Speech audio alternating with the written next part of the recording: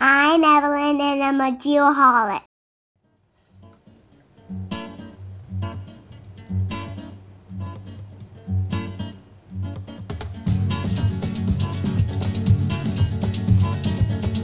Oh, yeah. Hey, if this doesn't put you in the mood to podcast, nothing will. This is it. Oh, man, I love it. Welcome back, Geoholics. Here we are, episode 183. We've got a great show lined up for you today and an interesting cast of characters. Let me go through some quick introductions. We've got Rex Perry with us. Rex, thanks for being back. Yo, thanks for having me as a guest host here. And you're almost like a regular at this point. I love it. It's great. You've been on a couple times here in the last few shows and got some really good feedback. And our guest this morning, this afternoon, today, what have you, is going to be talking about something right up your alley. Plus, producer Sean can't be here because he's traveling as usual. That guy takes more vacations than anybody I know. Yeah, but he does a good job getting it set up, doesn't he? He was scrambling, but I think he got did there. a great job. We also got Dr. Nick with us. Dr. Nick, how are you, buddy? I'm good. Thanks for having me today. Rex, can I call you T-Rex from here on out? You got it. In high school, that was my nickname, so go ahead. I'm ready. Oh, jeez. And he thought he was going to be original with that. I was also called Sexy Rexy, but we won't go there. We'll see how the episode goes before that. Yeah, there you go. And, of course, me, Kent. I'm here. There you go. I wouldn't be no place I'd rather be right now, to be honest with you. And I got a really cool story. So I have been. I always tell people, if you listen to this podcast, you learn more about me than you'll ever want to know. Like even my mom learns things about me when she listens to this show. So I have, over the course of the last year, for whatever reason, been struggling with sleep apnea. Oh, wow. Yes, to the point where like I had to go see a sleep doctor. Oh, wow. And the sleep doctor's like, you could die. Oh, wow. That's how bad it was. And I'm like, are you freaking kidding me? And that's like, it made sense. I mean, of course, my wife's like, you snore, blah, blah, blah. And it just got to the point where it was getting really, really bad. And so saw the sleep doctor, and they said, you need a CPAP machine, right? And I'm like, CPAP? Oh, God, I don't want one of those things. That's like the kiss of death type thing, But I got to tell you, I got one. Mm-hmm. And I've been using it for a little bit now, and it has changed my life. Wow, really? It's unbelievable. Yeah, I mean, the quality of sleep that I'm getting is like nothing I've ever had before. Wow. So anybody out there struggling with sleep apnea, I highly recommend going and seeing a doctor because it does affect a lot of different aspects of your life, from a health perspective. And my new slogan is make CPAPs cool again. What do you think about that? That sounds good. All I can say is for the people that are just listening to the podcast today and they don't see the video, Kent, you look like you've lost 10 years. You're looking good, my friend. Apparently, He's in good shape. I got a nice glow on my forehead. I don't know. He's good. Yeah. It's all good. I do want to make mention of one thing. Intergeo 2023. The Geoholics will definitely confirmed be there this year in Berlin. Super excited about that. Flights are booked, arrangements are made, agreements are signed. So anybody listening, I hope to see as many of you as possible at Intergeo 2023 in Berlin. Super excited about that. Never been to Germany. So yeah, it's going to be an adventure for the Geoholics, and I believe Dr. Nick's going to be there as well. Sounds like it. Yeah, I'll definitely be able to exercise the 3 German words I can rub together to help us out as the Geoholics wander around Berlin. But yeah, I should be there if everything goes according to plan. Definitely looking forward to it. Awesome. And while you're at it, Nick, why don't you tell us about that opening number? Yeah, so I'm going to follow in Sugar's lead. If you've been listening to the podcast, Sugar usually reads the definitions and descriptions of these songs, but I'm going to try my best. I don't speak Spanish by any means or any of the romantic languages, but our opening number was from Gypsy Kings. And the only way I can say the song is literally like saying the song and singing. It's Bamboleo, right? So Gypsy Kings are a group of flamenco, salsa, and pop musicians from Arles and Montpellier in southern France. Gypsy Kings perform mostly a Catalan style, but also mix in Spanish with southern French dialects. Although the group members were born in France, their parents were mostly Gitanos, Spanish Romani who fled Spain during the 1930s Spanish Civil War. They are known for bringing rumba flamenca, a pop-orientated music distantly derived from traditional flamenco music, to the worldwide audiences. The group also originally called itself Los Reyes. So Gypsy Kings, if you've not heard, they kick butt. And you're right. I mean, this is the perfect music to go podcasting, or heck, after this, it's the end of the day on a Friday. Maybe go hit a happy hour. But yeah, that was super fun. Drink a couple beers, do some salsa dancing. Sounds like the perfect Friday in my book. There you go. So, Nick, you mentioned the romantic languages. Would you put Pig Latin in that category? For pigs, yeah. I mean pigs like get to get rhythm. Did you know pigs are one of the smartest animals out there? They have like Absolutely. the IQ of a dog. Yeah, I've heard that. Yeah, I would like to have one of those pet little piglet things, you know? My brother-in-law had one. He lives in Shanghai. Oh, wow. And they had one, but they get big and they get very awkward. So warning to anybody that gets a little pig, they get big. That's all I'm going to say. And then once they get big, they get eaten. Yeah. Right? Well, yeah, it's hard on the kids when you do that. You just got to prep them when they're young. All right, moving right along. We are, of course, in the Wisdom Wednesdays studio this week. If you don't know a little bit about Wisdom Wednesdays, it's basically a bi-weekly roundtable discussion. And what they do is they go over a chapter at a time from what we like to refer to as like the serving Bibles. So like the books that everybody needs to have on their bookshelf that, as it pertains to surveying anyways. And the goal really is for everyone to read a chapter, basically a week, and then every week they review that chapter, and it's like an open forum discussion, and it's awesome. It's awesome. So to find out more, simply go to wisdomwednesdays.xyz.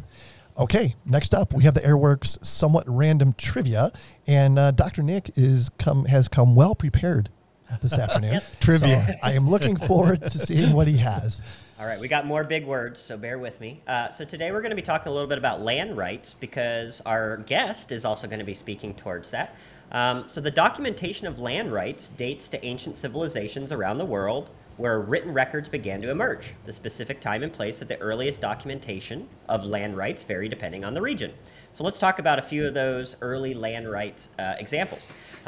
Ancient Mesopotamia, circa 2300 BCE, in the city of Lagash, that's present-day southeastern Iraq. The Code of Euro-Kanagina is one of the earliest known legal codes that address land rights. And interestingly, it actually provided measures to protect the poor and instituted reforms related to land ownership. So even about 4,000 years ago, we realized that the marginalized in society had something to do with land. You have ancient Egypt, circa 2700 BCE. Society had well-documented land rights and land tenure systems. They used hieroglyphic inscriptions on monuments and papyrus, often mention these land grants. Or perhaps you've heard of Hammurabi's Code. So this is circa 1754 BCE, also from the ancient Babylonia, kind of present-day Iraq, but also known as one of the oldest legal land codes. Or perhaps ancient Greece and Rome, 8th century BCE, also had well-established legal systems, different text contracts, deeds, and wills. And just to throw out the other side of the world, around 1000 BCE, land rights in China were also documented. Interesting. In texts such as the Book of Rights and the Book of Documents. And they discussed principles of land ownership, inheritance, and agricultural practices. So that's a little bit of somewhat random trivia about land rights. Fantastic. That is good. And T-Rex over here is salivating. I know, this because conversation I love this. And this is the foundation of civilization. That's what you just said. And we got to get this in front of people. We've got to ring the bell so people understand how important this is. And we are going to ring that bell just a little bit more here in just a minute. But before we do, let's move on to the Advanced Geodetic Surveys quote of the week. Okay. And again, this is going to be very applicable to our guests this afternoon, today. Yeah. Here we go. Next to the right of liberty, the right of property is the most important individual right guaranteed by the Constitution, and the one which, united with that of personal liberty, has contributed more to the growth of civilization than any other institution established by the human race. That is William Howard Taft. Wow. AM. Yes. Good stuff. That's awesome. Man, it's like property rights overload today. Yeah, and it's the key. I think 100%. we're going to get that over and over and over, and we've got to get this in, especially the developing world. But anyway, we'll talk about that. Yep, we absolutely will. And let's bring our guest on finally. And of course, our guest this afternoon is sponsored by XYHT Magazine. If, by the way, you have not received your free XYHT Magazine subscription, just go to xyht.com/subscription. It takes about 30 seconds to get a free electronic version version subscription. By far the best geospatial magazine on the market. So be sure to take those 30 seconds to do that. Before we get to our guests this evening, here's this week's Bad Elf Minute. Hello, Geoholics, and welcome to Bad Elf's Point of Beginning, a segment specially crafted for the consumption of geospatial news, history, and technology. We hope you enjoy the content and perhaps even learn something. My name is Dr. Nick Smolofsky. I'm a geoholic, and I'm here to be your geospatial guide. If you've been listening to the Geoholics for a while, you've probably heard me, one of the other co-hosts, or a guest talk about NatRef 2022. Suffice to say, this new spatial reference system is a big deal. Recently, during this July, the National Geodetic Survey, or NGS, unveiled a preliminary version of the State Plane Coordinate System of 2022 called SPCS 2022. This marks the third generation of SPCS, following its initial versions in the 1930s for NAD 27 and the 1980s for NAD 83. The official release of SPCS 2022, along with other components of the modernized National Spatial Reference System NSRS, is scheduled for 2025. Hypothetically, quote unquote. The alpha release of SPCS 2022 allows NGS partners and customers to review and offer feedback on the system. This new system will be referenced to the 4 2022 terrestrial reference frames, which are part of the new NSRS modernization. While this is a preliminary version, NGS anticipates making only minor changes going forward. During the design process, stakeholders actively participated, resulting in significant variation in the number of zones across each state. Each U.S. state and territory will have a statewide zone. Most states will also have multi-zone layers covering the entire state, with some states having multi-zone layers that cover only part of the state. Additionally, 3 special use zones will span multiple states. Requests and proposals for zone designs were submitted until 2021, with 28 states ultimately designing their own zones after NGS approval. General information about SPCS, including previous versions, can be found on the SPCS website provided by NOAA. I highly recommend, if you still have not heard about this new coordinate system, to at least take a look at the website and be prepared over the next couple years for this new and exciting system. If you have any questions or comments about today's POB segment, please reach out to me via LinkedIn or through the Geoholics channels. And that does it for us at B2 Studios in sunny Texas. Live long and prosper, my friends.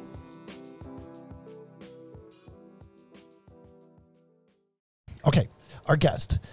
We have Amy Coughenour Betancourt. I believe I got all 3 of those words right. A little bit about Amy before we loop her in. She's born in Newcastle, Pennsylvania. She grew up in Holland, Michigan, which is one of my personal favorite places. So I can't wait to talk to her a little bit more about that. She attended Central College in Pella, Iowa, and she also attended Monterey Institute of International Studies in Monterey, California. Wow. Her hobbies include reading, hiking, breweries, wineries, singing and dancing, of course, with the flamenco thing there. Her current job is president and CEO of Cadasta Foundation. She has spoke at FIG, Geospatial World Forum, the UN, Global Land Forum, World Bank, GeoBiz, International Land Coalition, FAO, IFAD. Half the stuff I don't even know what it is, but her passions, I love this. The connections we all have as humans and self-reflection, and we're going to circle back on some of these things. But Amy, welcome to the Geoholics. We appreciate you taking the time to be here. I am so excited to be here, guys. Thanks so much for the invite. Absolutely, absolutely. Before we get into the meat of the matter, let's do a quick icebreaker. And this is, of course, the Trimble Pro Point icebreaker. Oh, boy. So, Amy, here we go. What is one word that best describes you? What comes to mind? I would like to say fun. All right. Love it. Excellent. And I think Nick made mention of that. He's like, Amy's fun. We're going to have a good time with her. I may or may not have used the word riot. She's a riot. So, we're gonna Yes. Well, I'm just fun. excited about being able to ring Rex's bell today. What can There I say? you go. I'm excited. Yeah. You got my attention right now. We're gonna have to reel Rex in, I have a feeling. All right, let's get to know Amy just a little bit. So, like I said, I love Holland, Michigan. I grew up in Chicago, and when I was, as I was growing up in Chicago, we spent a lot of time in Michigan, South Haven, Traverse City, and those areas. And I always loved Holland. What was it like growing up there? It was great growing up there. It's a town as its name would suggest that was founded by Dutch immigrants, and kind of famous for its tulip time. They have incredible, every May they'll have a big tulip time festival where all these tulips come out and line the streets, and there's parades. And so as a young person growing up there, I marched in the tulip time parade from kindergarten all the way through 12th grade. All right. I was in the marching band. I played the flute in the marching band, and it was good times marching in the parade. We had lots of tourists, and it's a lot of fun. We also have one thing really cool about Holland is that we have a over 250-year-old windmill that was donated to the town from the Dutch government. And they literally took it apart piece by piece, brought it over in a ship, reassembled it, and to this day it is a working mill that still grinds flour. You can buy the flour there. It's really cool. It's called the Swan. The Swan. Wow. So Yeah. were you... Go ahead, Nick. Go ahead. I was just going to ask, did you march in wooden shoes? I did not march in wooden shoes, but I will say that I take that back. When I was a kid, I did march in wooden shoes because I had to wear my little Dutch costume. Oh, wow. Okay, That's and my authentic. mom, so we had to do the wooden shoe thing. But as in the marching band, we didn't do wooden shoes. No, we didn't do that. But yeah, and the Klompen dancers were the famous Dutch dancers that had all the traditional dress from all the provinces in the Netherlands. I always tell people from the Netherlands, like, if you want to go back in time and see your country's culture, you need to come to my hometown because it will blow your mind. Like, most people have never seen that in the Netherlands. So cool. Yep, for sure. So I got to ask, were you ever crowned the Tulip Queen? Oh. I was not crowned it wasn't my jam. What can I tell you? They used to have a little saying in Holland, if you ain't Dutch, you ain't much. So, you could see the resistance rising in me at a very early age. Yeah. One of the things I love about your bio is the fact that you value self-reflection. And a quote that came out of your bio, it says you are consistently working on being your best self so you can give your best self to others, and you want to support others to do the same thing. Talk about that just a little bit and why that's important to you. Yeah, I mean, we are all works in progress, aren't we? I mean, we none of us ever really arrive at anything. It's always about working on ourselves, and I really feel like it's important for each person to kind of understand how we show up in the world, how we impact others, and how that impact can show up in our work and our relationships and everything we do. So, yeah, I mean, I'm into health and wellness. I'm always trying to learn about that, still haven't figured that all out, have any of us, I don't know. So that kind of thing, but also just, always working on ways to be better in relationships, in work relationships, with kids, and just with people. It's something that, also, I see a lot of young people who don't have confidence in themselves. They don't really know themselves yet. They're still learning who they are and kind of who they want to be in the world. And it causes a lot of confusion. There's a lot of people who, they're just trying to find their way. And so being able to kind of reflect on yourself and get support in growing as a person, I think is really important. Excellent.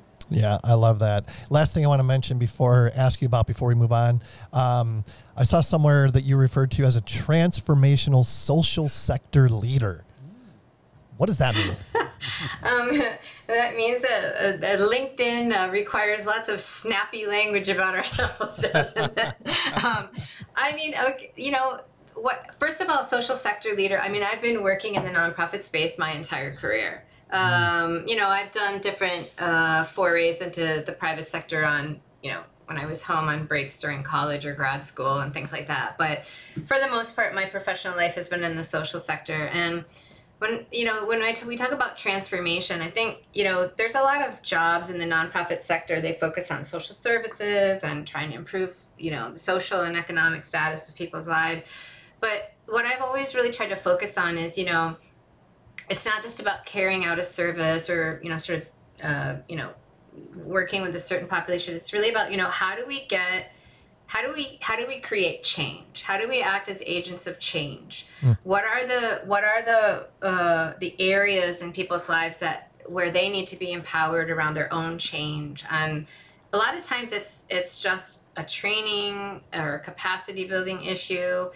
Sometimes it's really looking at organizations and figuring out how to make them work better internally and be more effective and efficient. So for me, transformation is really about constantly improving and getting better, but actually affecting real change in the world. It's a privilege to be able to have worked in places where I could see that close up, and I could see how, for example, a woman learning new planting techniques, for example, in conservation agriculture, which I used to work in, teaching women how to conserve soil, do different planting techniques that yields better crops, more healthy, better crops, and seeing how that can transform someone's life at a very real level. That's like, it's a privilege. It's a privilege to see that,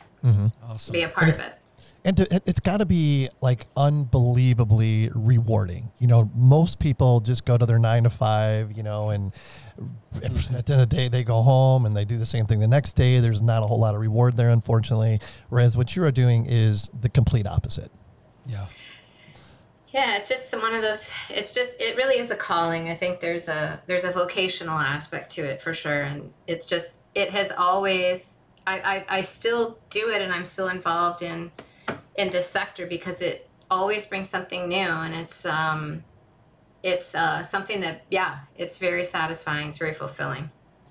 Yep. I have a quick question for you, Amy. So you mentioned transformational social sector leader, snappy language, but sort of being an agent of change is what you said. Couple things there. Immediately, my brain thought to myself, man, change. Just the word change, like for a lot of people, is scary, right? Like we don't want that unknown. We don't want to change. We're stuck in our ways. People can be very traditional and conservative, or different terms out there. And I guess, do you have any thoughts about, do you ever get opposition to transformational change because people are, say, opposed to change? Or is there, and then I'd couple that with over all of the years that you've been doing nonprofit work, do you think that it's gotten better? Has it gotten worse? I'd love to just hear a little bit more about this change and kind of that experience, Yeah. Any thoughts? I think, in terms of opposition to change, yes. Especially when you're talking about organizational change, when you're talking about managing change inside an organization. What does that mean? It means improving systems, improving way of doing things, increasing the level of excellence and expectation about what people, what we need to bring to the job and what we need to deliver on the job. And so, when you're looking at changing inside organizations, there's always resistance to that. Some people just understand and get on board right away. There's sort of that change diagram where it shows, different people's reaction to change. Some people get on board right away. Some people sort of wait and see. Some people resist, but then finally kind of become resigned. And then other people just say, no, I'm not interested. And they leave, there is sometimes opposition to change, but in terms of working in communities around the world, in global communities in different countries and different sectors, it's amazing. One of the one of the groups that I've worked a lot with is farmers, smallholder farmers. And farmers, by their very nature, are, I'm not going to say resistant to change. They're just very skeptical, and for good reason, right? I mean, this is their livelihood. If they're subsistence farmers, they don't have a very high margin of error. So if somebody comes along and says, oh, look, if you plant this way and you space it this way and use this kind of, natural fertilizer to do this and that, they need to wait and see. So it's about a lot of what we would do is use like a demonstration plot where you literally take a season to demonstrate to those farmers. They're doing it themselves, and they see the result, the improved result of their work, and they're like, wow. And I've been in the field where I've said, hey, how much did you plant using these conservation ag methods last year? Well, so many hectares. Well, how many are you going to plant this year? And it's like double the number, because they realize that it really matters. So it's really about meeting people where they are. And it's also about not ramrodding change down people's throats. I think there's a way of creating change, or of facilitating change in people that brings people along. Mm-hmm. Excellent. Really good. On that note, let's talk about Cadasta. Yes. Something that I am really excited to hear about and hear more about, I should say. I wasn't aware of this until, Nick made this introduction. So I'm going to let you have the floor on this. Just tell us what Cadasta is and why is it innovative and who is it helping? Yeah, so Cadasta was founded in 2015. We are a nonprofit organization, and we are a leading global land technology and services platform to advance land and resource rights. And what that means is we help communities affordably and easily document, map, and secure land and resource rights at scale.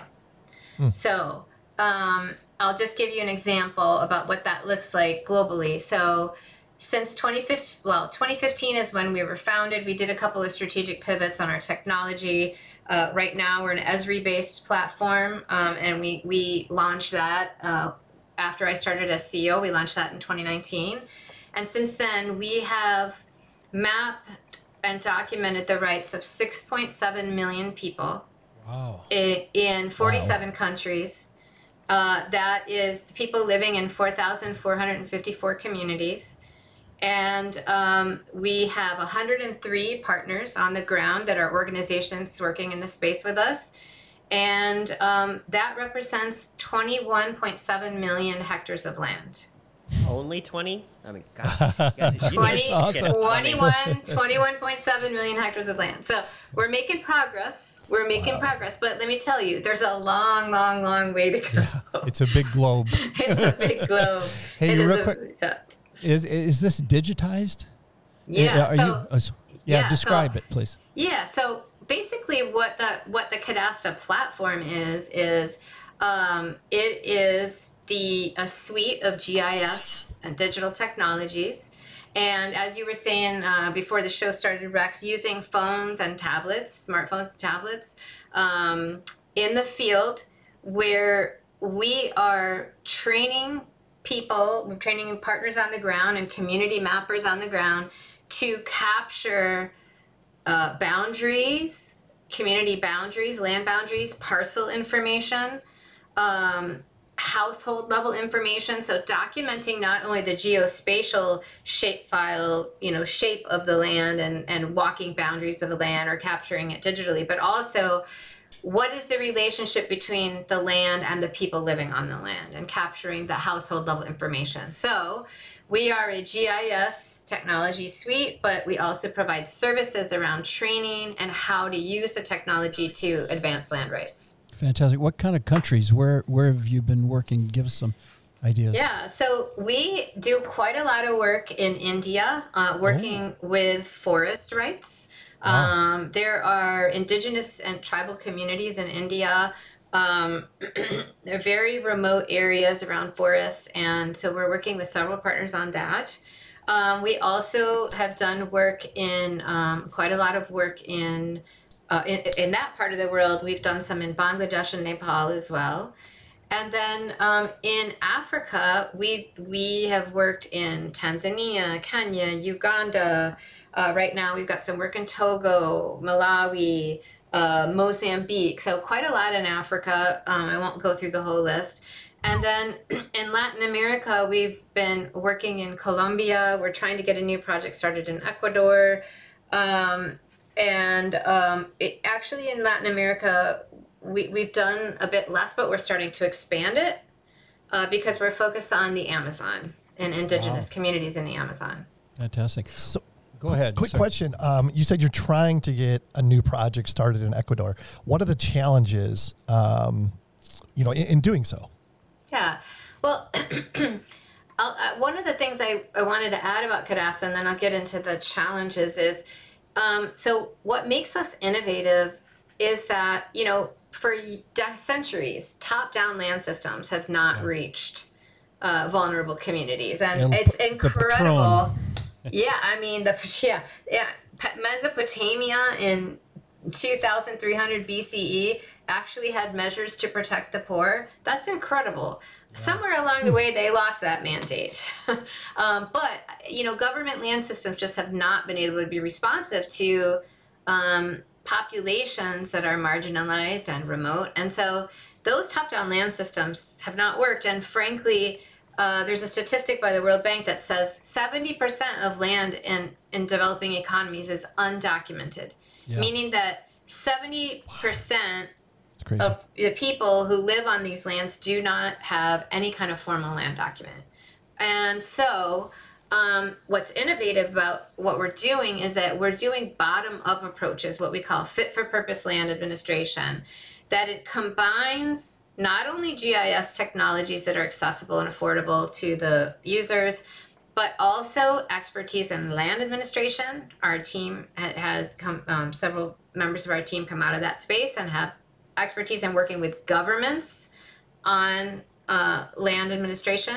And then also just a community development approach, which basically means that our goal is to enable the capacity of communities to map, document, and secure their rights, right? So we're not doing the documentation, we're not doing the mapping, we're training others on how to do it. And bringing those three things together, technology, land administration, and community development together, that's what makes Cadasta innovative.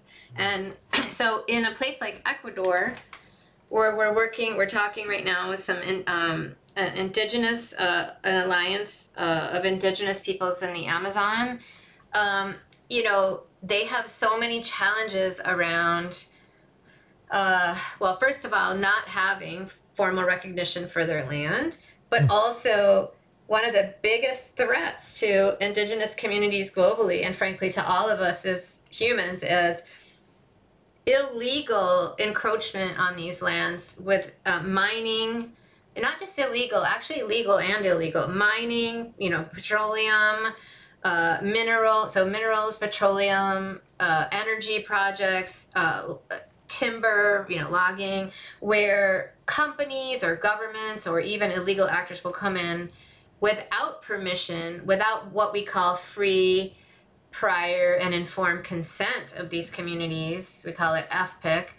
Without the informed consent of these communities, and basically go in and destroy the environment, take out the resources, poach the wildlife. There's all kinds of stuff going on in there. So as far as the challenges of these communities is, how can they use technology like GIS technology not only to demarcate or map their community boundaries and try to get legal government recognition, but how can they use that data and that information to monitor and protect their land from these kinds of activities?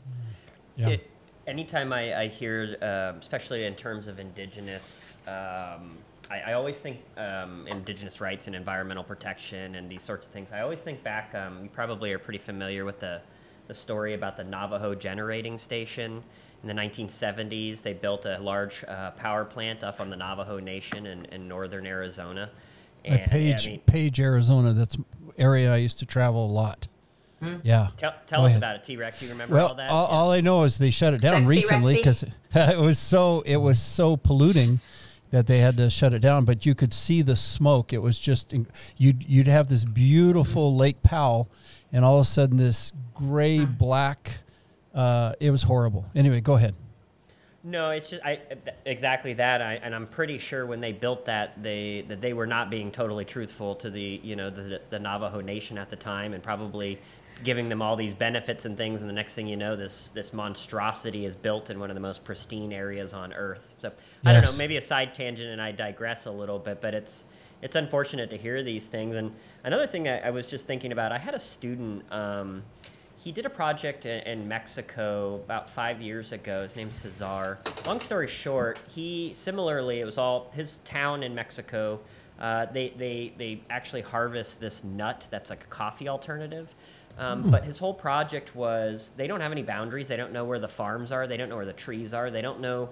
So it's very, very like just tribal, for lack of a better term, tribal knowledge, and generations of people going and doing this. But he showed them with like a $600, $700 drone and a little bit of mapping. They were able to map out their lands, and so they could get on crop rotations. They were able to map out where the trees were with the nut, and it's just how. And then he documented the change that brought to this community, and it was monumental change, because they were able to increase production of what they made, to the point where every family member in the community was doing better, and that's all getting back to mapping, demarcation, understanding these relationships. If you don't know where things are, it's like Tobler's first law of geography says things that are closer are more related. So if you don't know where you are on the map, how can we make those relationships, right? So no, it's especially close to my heart as well. And so you mentioned these different places and these different people. I know you've mentioned some things in your bio about, like, especially advocating for women's rights and things. Any thoughts on how this plays into maybe gender as well?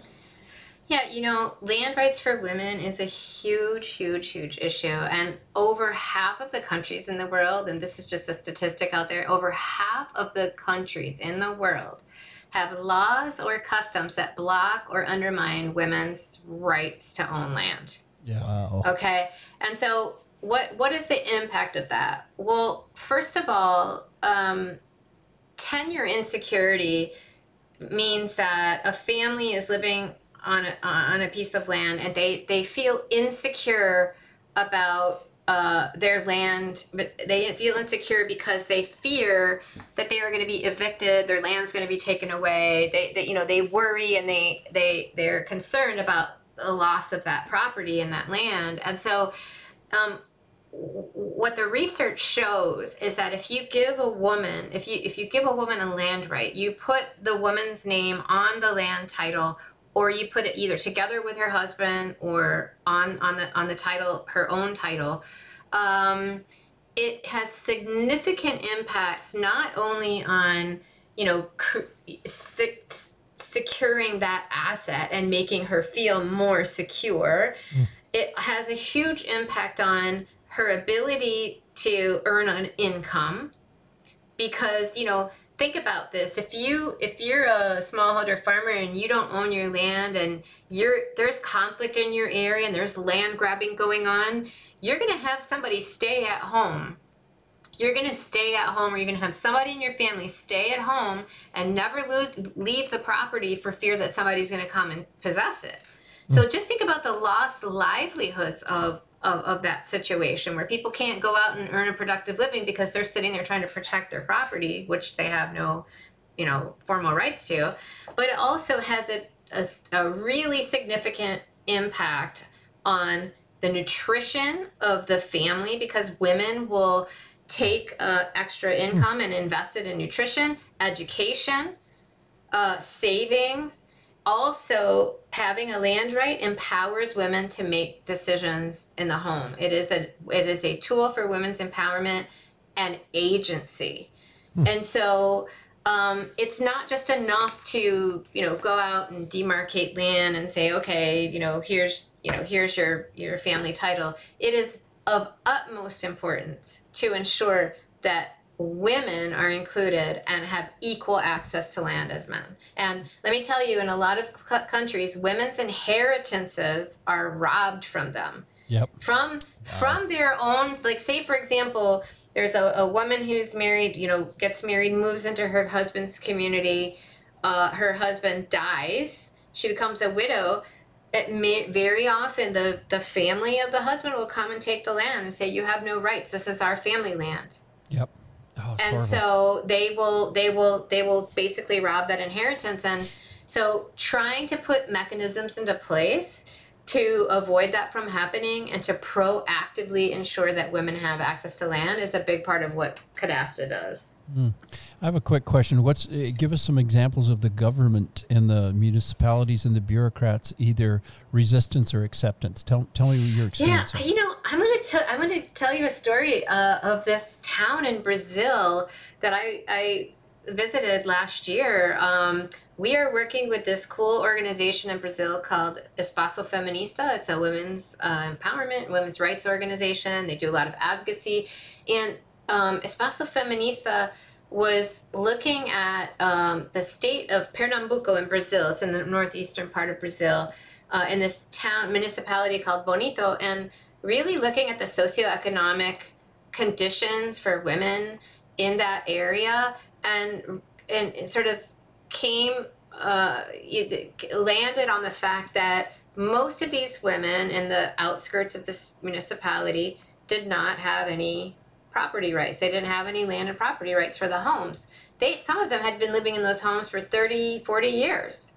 But they didn't have that. And they did a study on the economic and social impacts of that. And they realized, hey, let's work to try to formalize this land. So to make a long story short, they worked with the mayor of that municipality, and they organized the women and got the women sort of educated about their rights and about this government program where they could formalize their, get their land titles. And they went through a very systematic process they were using paper at the time. They were paper documentation, sketch mapping on CAD and all this other stuff. It took 2 months to gather all of the information on one household to be able to submit it for a land title. Well, the mayor was really interested in expanding the work. We got involved as Cadasta, and we brought our Cadasta platform, the GIS platform and tablets and phones. And what took 2 months to document one house was reduced to an hour.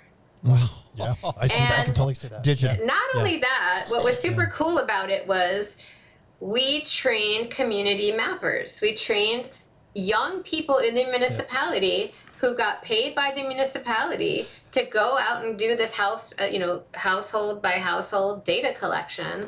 And we also worked with, the notary, and we worked with an architect. And, there's a lot. The Brazilian law was like super onerous to get this, lots of processes. Yeah. But the bottom line is the mayor was so committed to it that he's continuing to expand that work. And that is the example of what it looks like when a municipality, a government gets on board and facilitates it. And I went to a ceremony where they were handing out these titles to these women. It was 150 families who got their titles that day. And it was so amazing. I mean, they were crying, they were literally in tears and, saying like, I never dreamed that I would be able to, feel secure about my land. And I've always been afraid that, somebody's going to come take it. And so that just the incredible relief and happiness of these women. But also what was super cool about that project, because Espaço Feminista was so good at educating and helping these women understand their rights, when all was said and done, all of the titles that were issued that day, 85% of them had women's names on the document.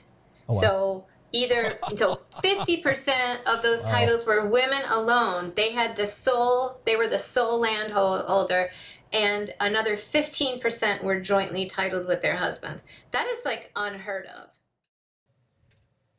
Hey, Kent, real quick, let's talk about Extreme Aerial Productions. let's do that. Also known as EAP, they are passionate about capturing the perfect shot. Founded in 2014, Extreme Aerial Productions is a professional aerial drone video and photography company based right here in Scottsdale, Arizona. From the ground to the air, they capture it all, from scanning to BIM, from topo to design. They've got you covered. Yeah, they really do. They work in all 50 states, are FAA approved for commercial drone operations, and backed by the best aviation insurance money can buy. They have the highest grade drone equipment available, meaning their clients receive the most professional photography and videos. And I don't think I'm making this up, but if you book more than one flight, you'll actually get a date with the one and only Mark Taylor. That is awesome. To find out more, go to extremeaerialproductions.com. That's I'm awesome. curious, like in these municipalities, like the one you just used as an example, prior to having like these land titles established, did they have like a property tax system, or is that something they were going to be like That's where I was going. migrating to once land titles are formally established? So I'm going to say that I am not 100% sure, but probably not paying Yeah. property taxes. And that is one of the levers to get governments on board, right?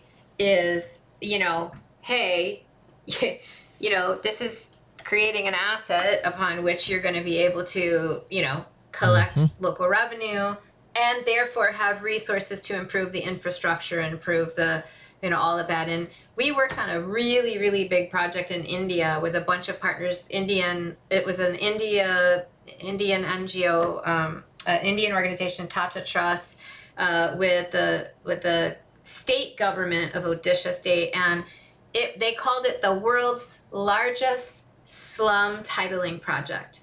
It was 1 million people.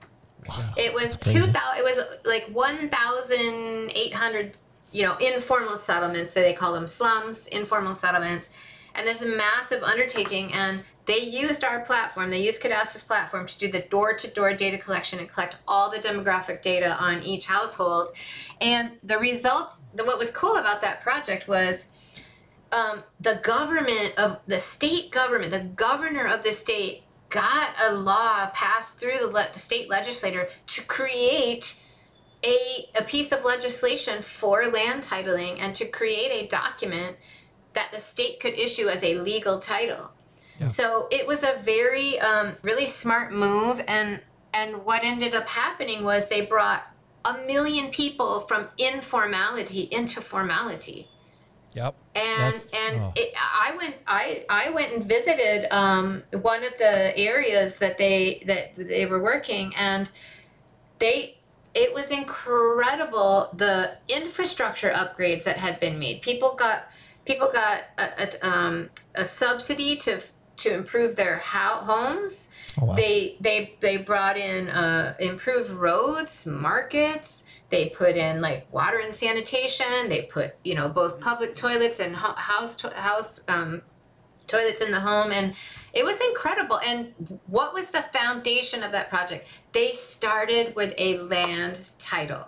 Yes, it's the fundamental. Now, here's interesting. That's the carrot for the bureaucrats that sometimes throw up roadblocks. If you tell them that this now becomes a very stable form of revenue collection, because most of these developing countries have a value-added tax, which basically is sales tax. It's the most corruptible form of taxation you can get, because first of all, everything's done in cash. A lot of stuff's done under the table.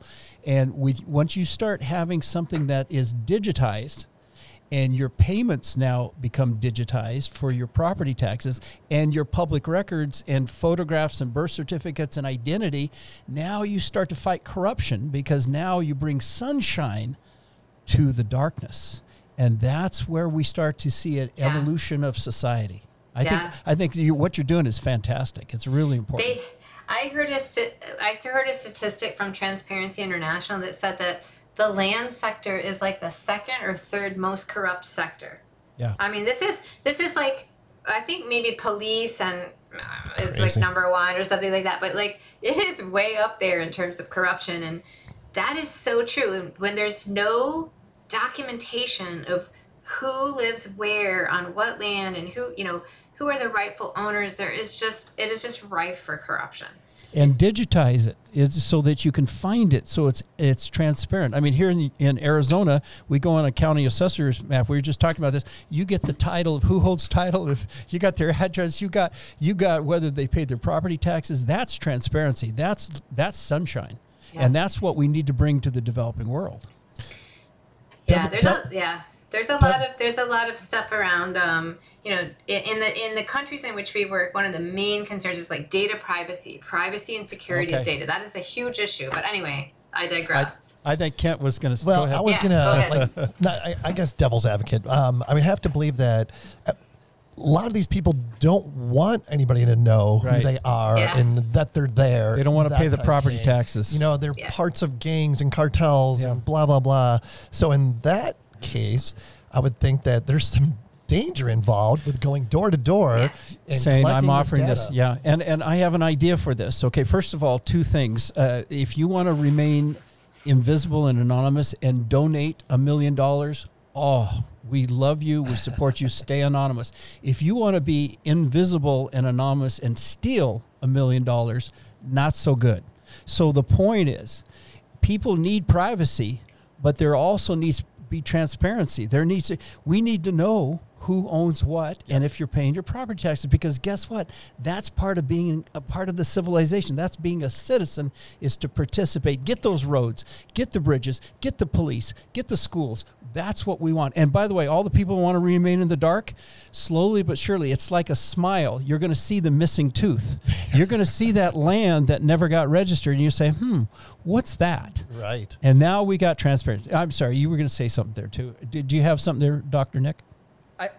For you, Rex, or Amy, I guess I was thinking back about this kind of in a historical approach, and we know that throughout time, land surveyors, for an example, people would get into land surveying because they were directly related to boundaries, parcels, land ownership, and they would do that then to get into politics, right? Oh. So the famous example is Abraham Lincoln gets into politics by getting into land surveying. So that is historically what's happened in the West, let's say, from kind of Middle East to Western culture in Europe into America.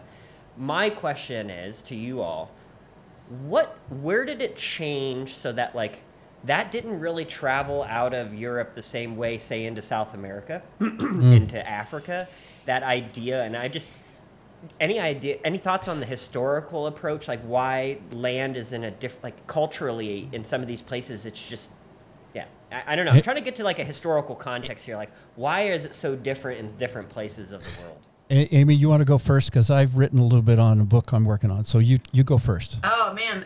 You're going to have to bring the historical piece, because just FYI and full disclosure, I did not, when I started at Cadasta 5 years ago, I was not a land person. Okay, so it's been a huge learning curve. And one of the things that I've learned is all around the world, there's a lot of vested interests in land surveying, because they're the only ones for so long who have been the ones to go out and formally document land, and that's one of the reasons why the system isn't working. You can't take a country like Uganda that needs to document 100 million parcels of land and have 26 land surveyors sitting in the government office. We calculated that. We looked at, 100 million parcels of land, however many surveyors there were. This is how long it takes them. This is how long their workflow takes and everything. 1,000 years. I kid you not. Wow. To do the initial registration, just the first time, never mind subsequent transactions when you sell or whatever, transfer your land to your kids. 1,000 years. Can you imagine? 1,000 years to document all the land in a place like Uganda, where 85% of it is undocumented. Yeah. Job security. Incredible. Let me get a little quick history on this. First of all, everybody gives a lot of tribute to the Romans because we got this Latin-based, English, but we also forget the Vikings. In 1800 AD, they came from Holland, the Netherlands, Denmark, Sweden, Norway, and the Saxons invaded England. And guess what? They not only plundered, they wanted land. They were farmers. And on Ireland, they actually found an ancient Viking plat map where they laid out the different parcels of who owned what in 1800 AD. No, excuse me, 800. Now, here's what happened also is on William the Conqueror, who was also a Viking. A lot of people don't know that. When he invaded in 1066, the Battle of Hastings, they were fighting for land. And he took those barons that fought with him, who were Vikings, and he gave them parcels. And that's Northumberland, and that's Devonshire, and all these different shires. That all laid out the map. Right? Yeah, I think it was called the Doomsday Book. He started recording parcels because he wanted to tax people. Yep, that's exactly right. And then when King Richard, the Lionhearted, died, and King John took over, he tried to take the land of these guys that had fought in the Crusades and take their land and pay off the debt that he owed the Pope. And so those guys came together in a fraternal covenant, and we're talking about Knights Templars. And they said, we're going to band together to fight the king. And they beat the king, and they made him sign the Magna Carta. And that's the beginning. And therefore, we transition into America. And George Washington was a, quote, surveyor. And he would go out and survey land and then sublease that to tenant farmers. And guess what? He had some land. He went to go check on it prior to the Revolution, and people were squatting on his land, and he had no legal entity to enforce his land rights to evict them. And therefore, he got a letter from Philadelphia that said, hey, we're going to have this Continental Congress. And one of his motivations for attending was to get some sort of entity to enforce land rights. So therefore, we have that bred into us from the British. Now, Spain, not so much. They were always patrons. They had the landowners and they had the peons, and they just had a whole different. So everything in South America, the Philippines struggles even to this day because of the foundation that was laid by the Spaniards. And so we've got to jump in and show them the benefit to the bureaucrats that they can collect money through property taxes. And that's what I'm passionate about. Yeah. And hence Cadasta. There we go. Yeah. Although I am going to interject one thought we haven't touched on, which is, that is our sort of Western understanding of land and the purpose and the importance of property rights and sort of these systems, the foundation of prosperity. But I do want to raise one interesting piece, which is looking at community land, traditional, customary land, indigenous land. The view of these communities around land is very different from ours. They have a very different cosmovision where land is a collective benefit. It's and I think there's been a lot of what has happened is not only have they been marginalized and not allowed to, claim their land, but there's also been this idea like we don't need to own the land. We don't own it. It's we're part of the land. The land is part of us. It's part of our lives and our livelihoods and our spirituality and everything that we do and our cosmovision. And so we also have to adjust ourselves, as an organization and a strategy to secure land and property rights and resource rights is to respect that cosmovision and that way of thinking and respect the knowledge of the elders and the ancestors of these communities who by the way are the best protectors of the forests.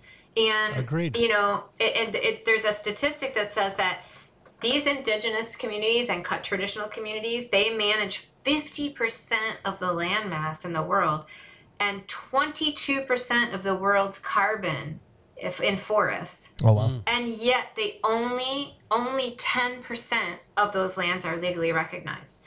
And there's also tons of research and data that shows that on the lands that are being stewarded by indigenous peoples, that is the best, that has the best biodiversity. It has the, more carbon sinks, less deforestation. It has way better climate and conservation outcomes than other types of land. So I just want to put a plug in for this idea of, yes, in certain contexts, there are ways to support individual family titles and rights, but there are some contexts in which we really respect, the indigenous viewpoint that it is community land and they want to keep it as community land. Hey, Kent, before we go any further, tell me about TopoDot. Well, before we get to that, let me mention that TopoDot has been a loyal contributor to the Geoholics since day one. And as a surveyor, you know the importance of maintaining quality control through your process.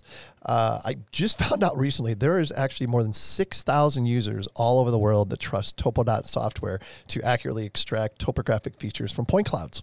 Man, that's really cool. How can I find out more information? Well, first of all, I think all of our listeners should give them a call to get a demo on one of their very own projects and be ready to be blown away by their automatic modeling tools. Do they have a website? They do. For more information, simply go to topodot.com. And I totally agree with you, by the way. But the vision also should be as a national forest and preservation of these sacred lands. And if you can get the mapping done and you know those boundaries, just like when you cross into a national park, you better obey the rules. I'm serious, because the federal government is real serious when you start growing marijuana on a federal land in the parks, and we all know and the state parks and the different parks. Now, one issue here in Arizona is an interesting example is we have the tribal, and right here in Scottsdale, Arizona, the most expensive real estate in Arizona, to the west of Pima Road is extremely valuable property. Everything to the east is an Indian reservation, and you have what is known in economics is a tragedy of the commons. And the tragedy of the commons is when everybody owns it, nobody takes care of it. Now, if you have a national park, you've got taxes, property taxes, going to enforce and to take care of the park and make sure that it doesn't get invaded and make sure that illegal logging isn't happening. So therefore, you now have the revenue to enforce the law. That's my point. Yeah, that makes sense. So, Amy, you mentioned that, obviously there's no way in hell that you're having all these properties physically surveyed on the ground. So I'm assuming you're using other geospatial tools, whether it be Google Earth or what have you. What are some of the technologies that you utilize to, prepare these GIS deliverables? Yeah. So you're right in that there's no way you can have legal surveyors, licensed surveyors out there doing every single parcel. That is the power of engaging community mappers. That is the power of training local organizations to train people who are, living in the communities, who understand the communities, to train them on these technologies. So we use Esri field maps. We use Survey 123. We've used data. We've used Collector, and as that kind of evolved into field maps, we're getting more into that. Sometimes if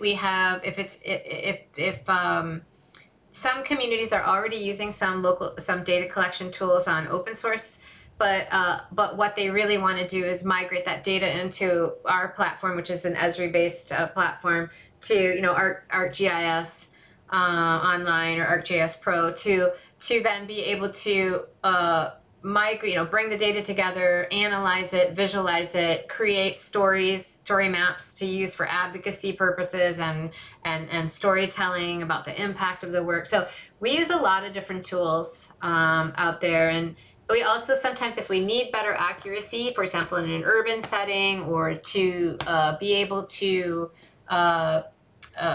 fulfill the legal requirements for that geospatial data, then we might connect it to a Trimble Catalyst or some other kind of, I don't know. We haven't tried any bad elf tools, but I was gonna say, I know this guy who has this new tool that literally connects right to your phone for pennies on the dollar. And we want to work with nonprofits. That's amazing. And the man bun is completely for free. Added bonus. Added bonus. That's the value add. Hey, no, seriously, we every context is so different. We have to be pretty open to what's going to work for that community. And the other piece is, again, we're not doing the mapping. We're not doing it. We're enabling others to do it. That's why we have over 100 partners. And that's why we've been able to scale in such a short time, is because, we're not scaling Cadasta and our team. We're scaling groups on the ground. We're scaling with partners on the ground. Mm-hmm. And good time to mention that Cadasta was awarded a Esri Sustainable Development Award last year. Fantastic. Yep. This is a real deal. That was super exciting. I mean, it was really exciting. And, Jack Dangerman, the CEO of Esri, he's been a big supporter and fan of Cadasta, and, has been really supportive of me, personally and professionally as well. And so it was great standing up on the stage and getting that award. Amy, do you know Linda Foster at Esri as well? Yeah, she does the land records and cadastre. Yeah, we've met. We have a great team. We have a great team that supports us. We're actually Cadasta is a silver business partner, but we're also a nonprofit partner.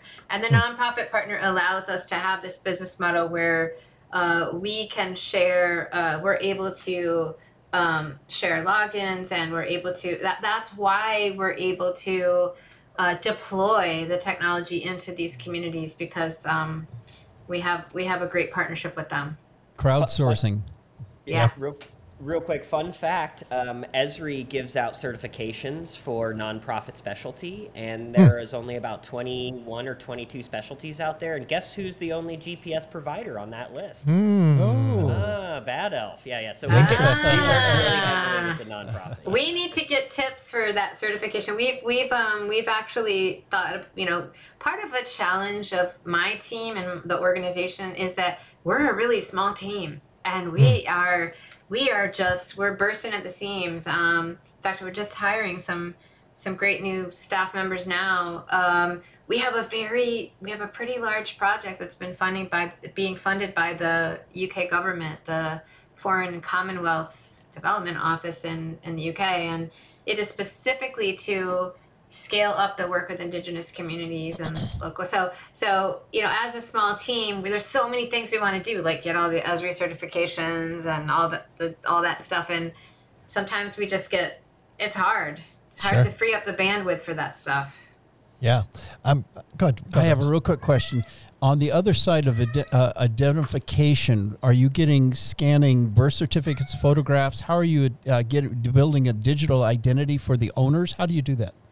Yeah, so it really depends on the context, the legal context of what's required and what type of land document it is. So, at Cadasta, we work along what we call the land rights continuum. So if the left-hand side has never been documented and the right-hand side is a full title or deed, we work everywhere in between. So say, for example, for a customary certificate of ownership in Uganda, which we've been working with the government on and civil society groups, and we're continue to scale that work.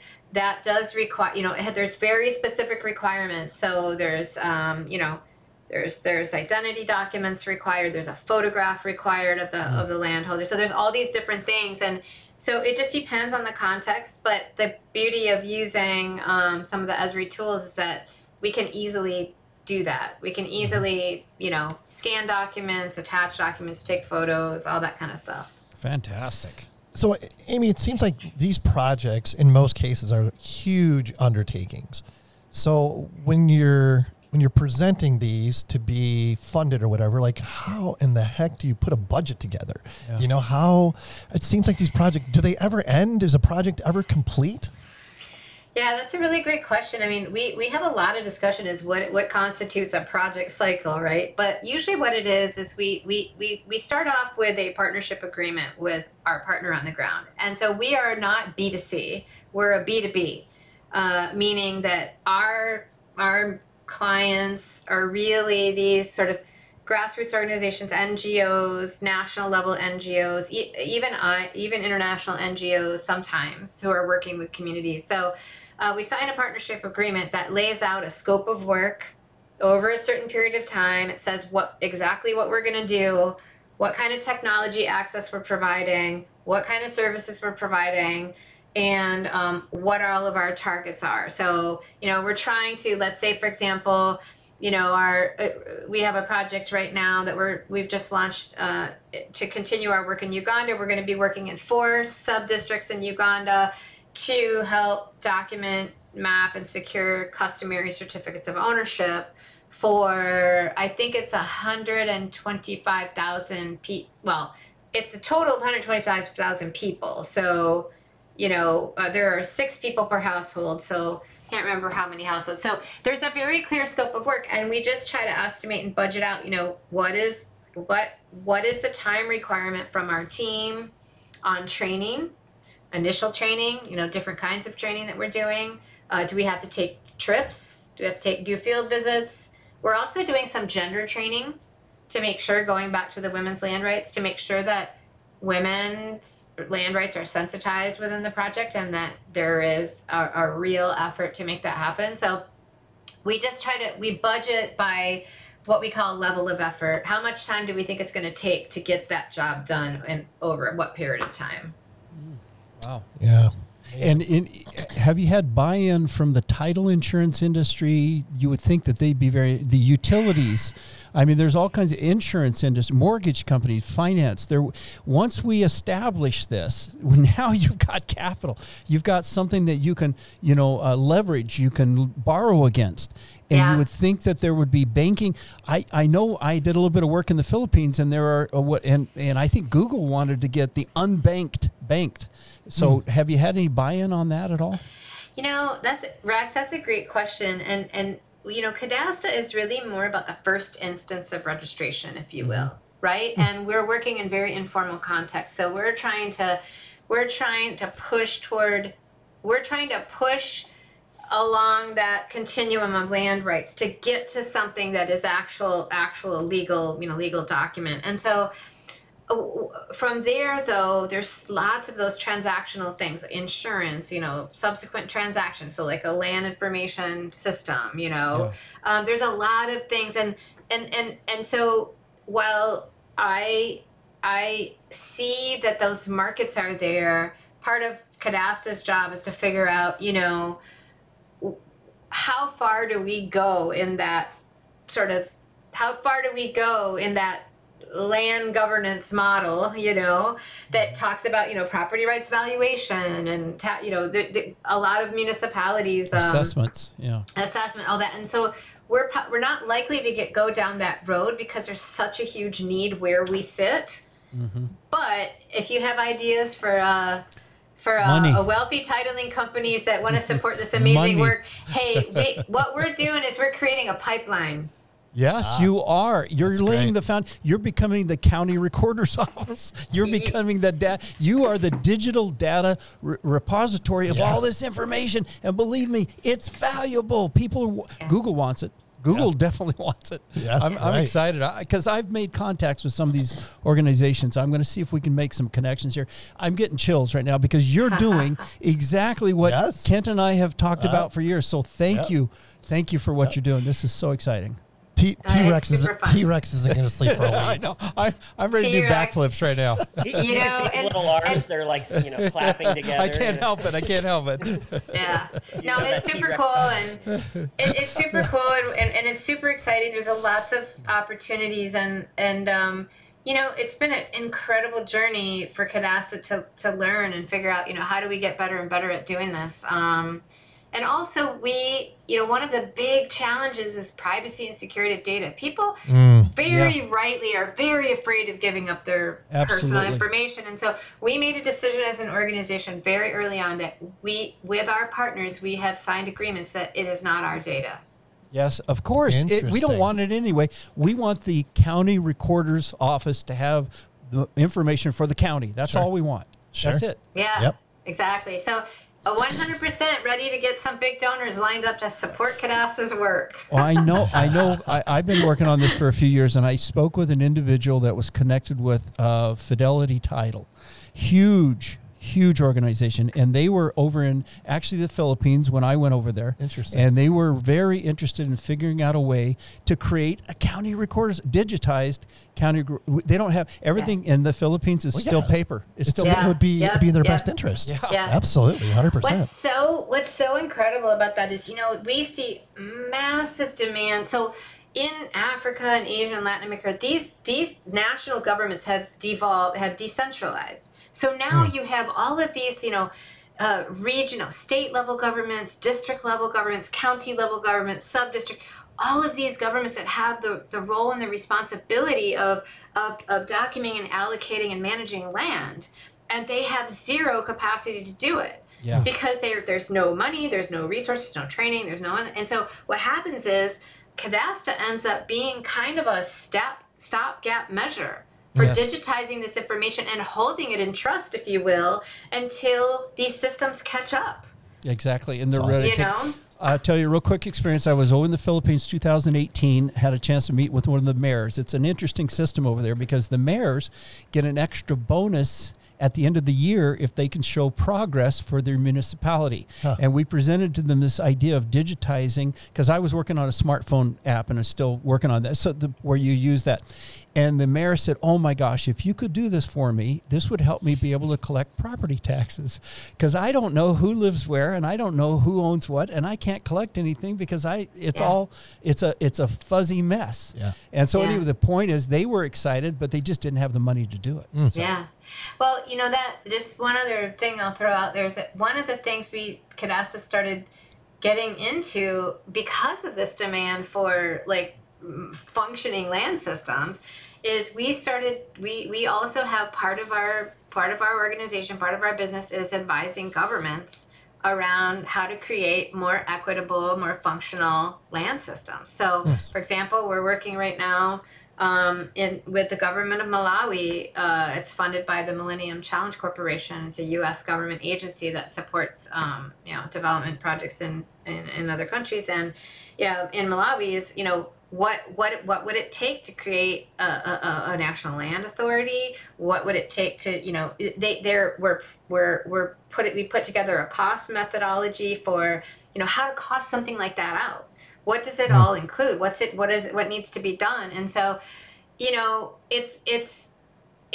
what we realize is, the top-down system never worked the way it's supposed to, but the bottom-up system is completely dependent on government to formalize rights. So we can't just say, well, we're going to do it bottom up and suddenly we're going to be like, issuing all these land rights. It doesn't work like that, as we know. So what our role really is bridging the gap between what happens at the community level and what happens at the government level, and bridging that gap to get the job done. That is really what we're focused on. So we have to understand top-down systems and what they need to be functional and do better, but we also need to be working on the ground to help those communities get what they need to get their data into the system and get the land documents issued. Yeah. And I'm assuming when you put these proposals together, you have to show a return on investment as well, correct? Yeah. It depends on the donor, but a lot of times I think what the big thing is, we have to show evidence of impact. What does it matter? Gotcha. What does it matter that Cadasta goes in and does X, Y, Z? Is it faster? Is it better? Is it cheaper? Is it more efficient? Are we creating more equitable systems and more equitable, opportunities for people? And then the other question is, well, so what if we document their land? Is it leading to an actual formal land right? And if it does, then how does that impact this family? Do they have, better incomes? Do they have, so it's a lot to have to be able to say, hey, this is why it matters. This is what we're doing about it. And by the way, here's the evidence that it actually works. Yeah. And we have to be very rigorous about how we collect and report data on that. Yeah. Interesting. I have an anecdotal story again from the Philippines. When we were having this conversation, the concept was you've got a piece of property that's 100 feet by 200 feet. Now you have a rectangular boundary and you know how many square feet are there, and you're going to charge 10 cents, $1. And so we showed the math to the bureaucrats of the money that could be generated just in their municipality if we could map and identify. And by the way, even at 10 cents a square foot, their eyes blew out. They were amazed at the potential revenue. And so there was a motivation. Now, what we had to do, though, they wanted us to do a test case first. So in other words, you have to do a little bit of mapping and start showing how this comes together. Anyway, the point was they got excited. They got excited. They were ready to go. Sorry, we got a little bit of echo. Oh, are you back on? Amy, are you there? Okay. Oh, there we go. I thought that was Nick's man bun whining. No, I think that was your kitty Thor the cat. Yeah. It was. I had to let him out of his misery and open the door and let my cat out. He's like literally crawling all over me, crying. So. Well, anyway, my just whistles in the wind. I don't know. Like a dodging bullets. Oh man. Yeah, if we can show the governments the benefit, the end result, and if we can show the title companies and the mortgage companies and all the guys with the money, I think we could get some funding for this. I think if we could get the UN involved, we could get our government, because guess what? We're putting billions of dollars into guns, when in billions of dollars into stabilizing. Everybody in the whole world needs a home.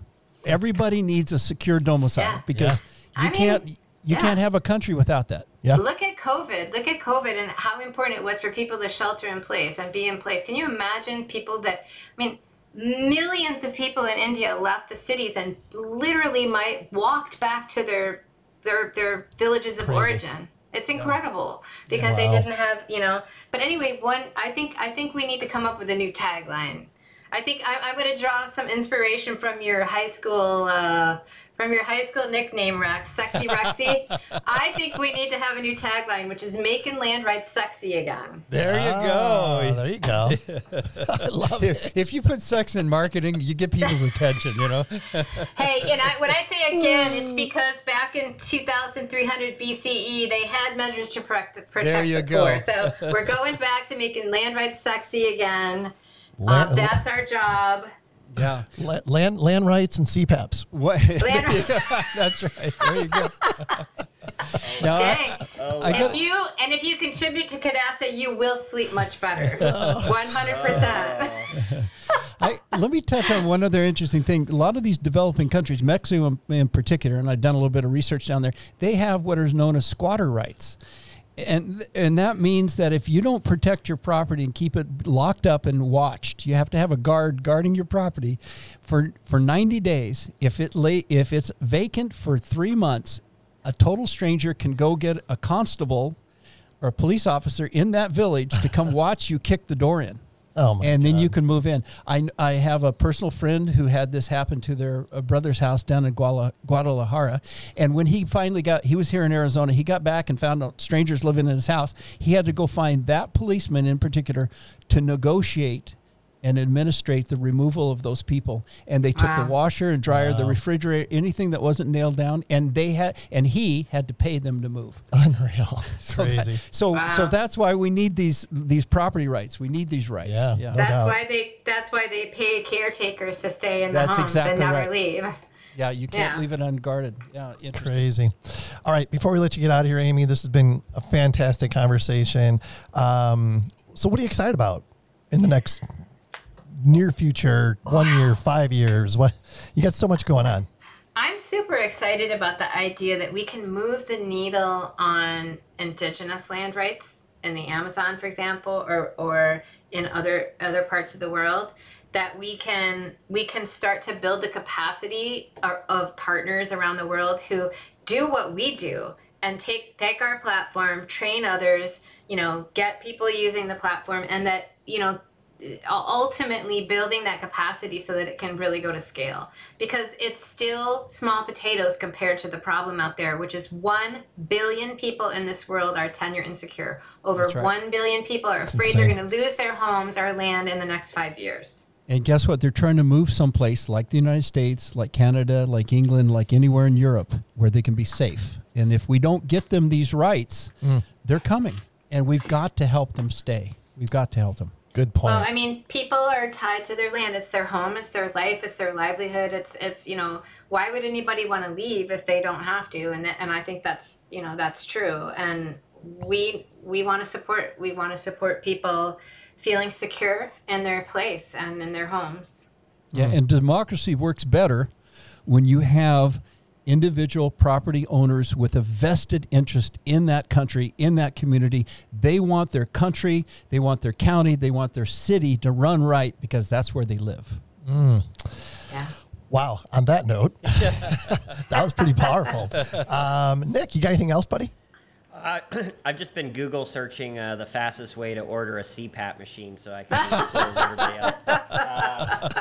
Apparently, I can have one here tomorrow from Amazon, and Amazon knows exactly where my parcel needs to be shipped. There you go, because you we're guys- gonna see a whole new Nick on the next podcast. He say maybe even the man gun bun will go away. He'll be feeling so confident in himself. Oh goodness gracious.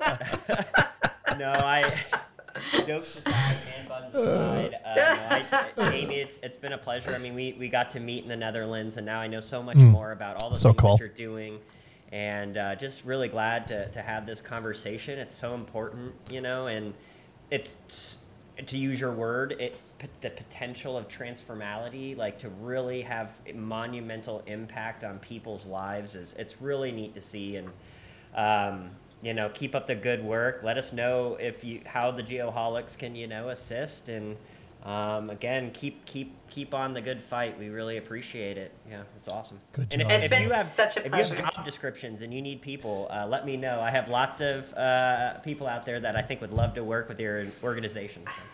Oh, will do. Yeah, we are growing, and that's cool. And it's been so much fun, guys. I was like, oh, these guys are celebrities. They're like the Geoholics. I mean, after a few podcasts, you guys had me hooked. So how exciting to be on your show. Oh, thank you so much. And FYI, I sent the men's health one with Tess to my husband, and I was like, you have to listen to this. I love that you cover health issues and men's health. That's so super cool. Yeah, well, thank you. Thank you. Tessa did a great job for sure. Yes. One final question that we ask everybody. Do you have a mantra that you live by? Yeah, I would say that my mantra is, you only have today. Live it well. Good job. Love that one. Very good. Love that one. You don't have tomorrow, that's for sure. Nope, we don't. None of us do. No. Well, that's awesome. Thank you again, Amy, for your time. Anything else there? Well, we're good to go. T-Rex? Yeah, thank you so much. T-Rex, Sexy Rexy. Thank you guys so much. Good work you're doing. Good work. Yep. Thank you, everybody. Hey, Nick, thanks again for bringing Amy to the Geoholics. Another quality guest, no doubt about it. With that, let me see if I can pull this off here without producer Sean. All right, here we go. We'll close out music. Ooh. Bring that up. Yep. Gypsy Kings. Adding value and making Let's friends. do some salsa. I'm glad you guys like the music. Yep, great choice. Rumba. Adding value and making friends. That's what we do. If anyone would like... land right sexy again. That's right. And there you go. CPAPs, come on. There's CPAPs all the way. If anybody would like to be a guest on a future show or have any topical ideas, shoot us an email at info@thegeoholics.com. Gypsy Kings, Bambaleo, available everywhere. Until next time, everyone, be safe and healthy. Sounds great.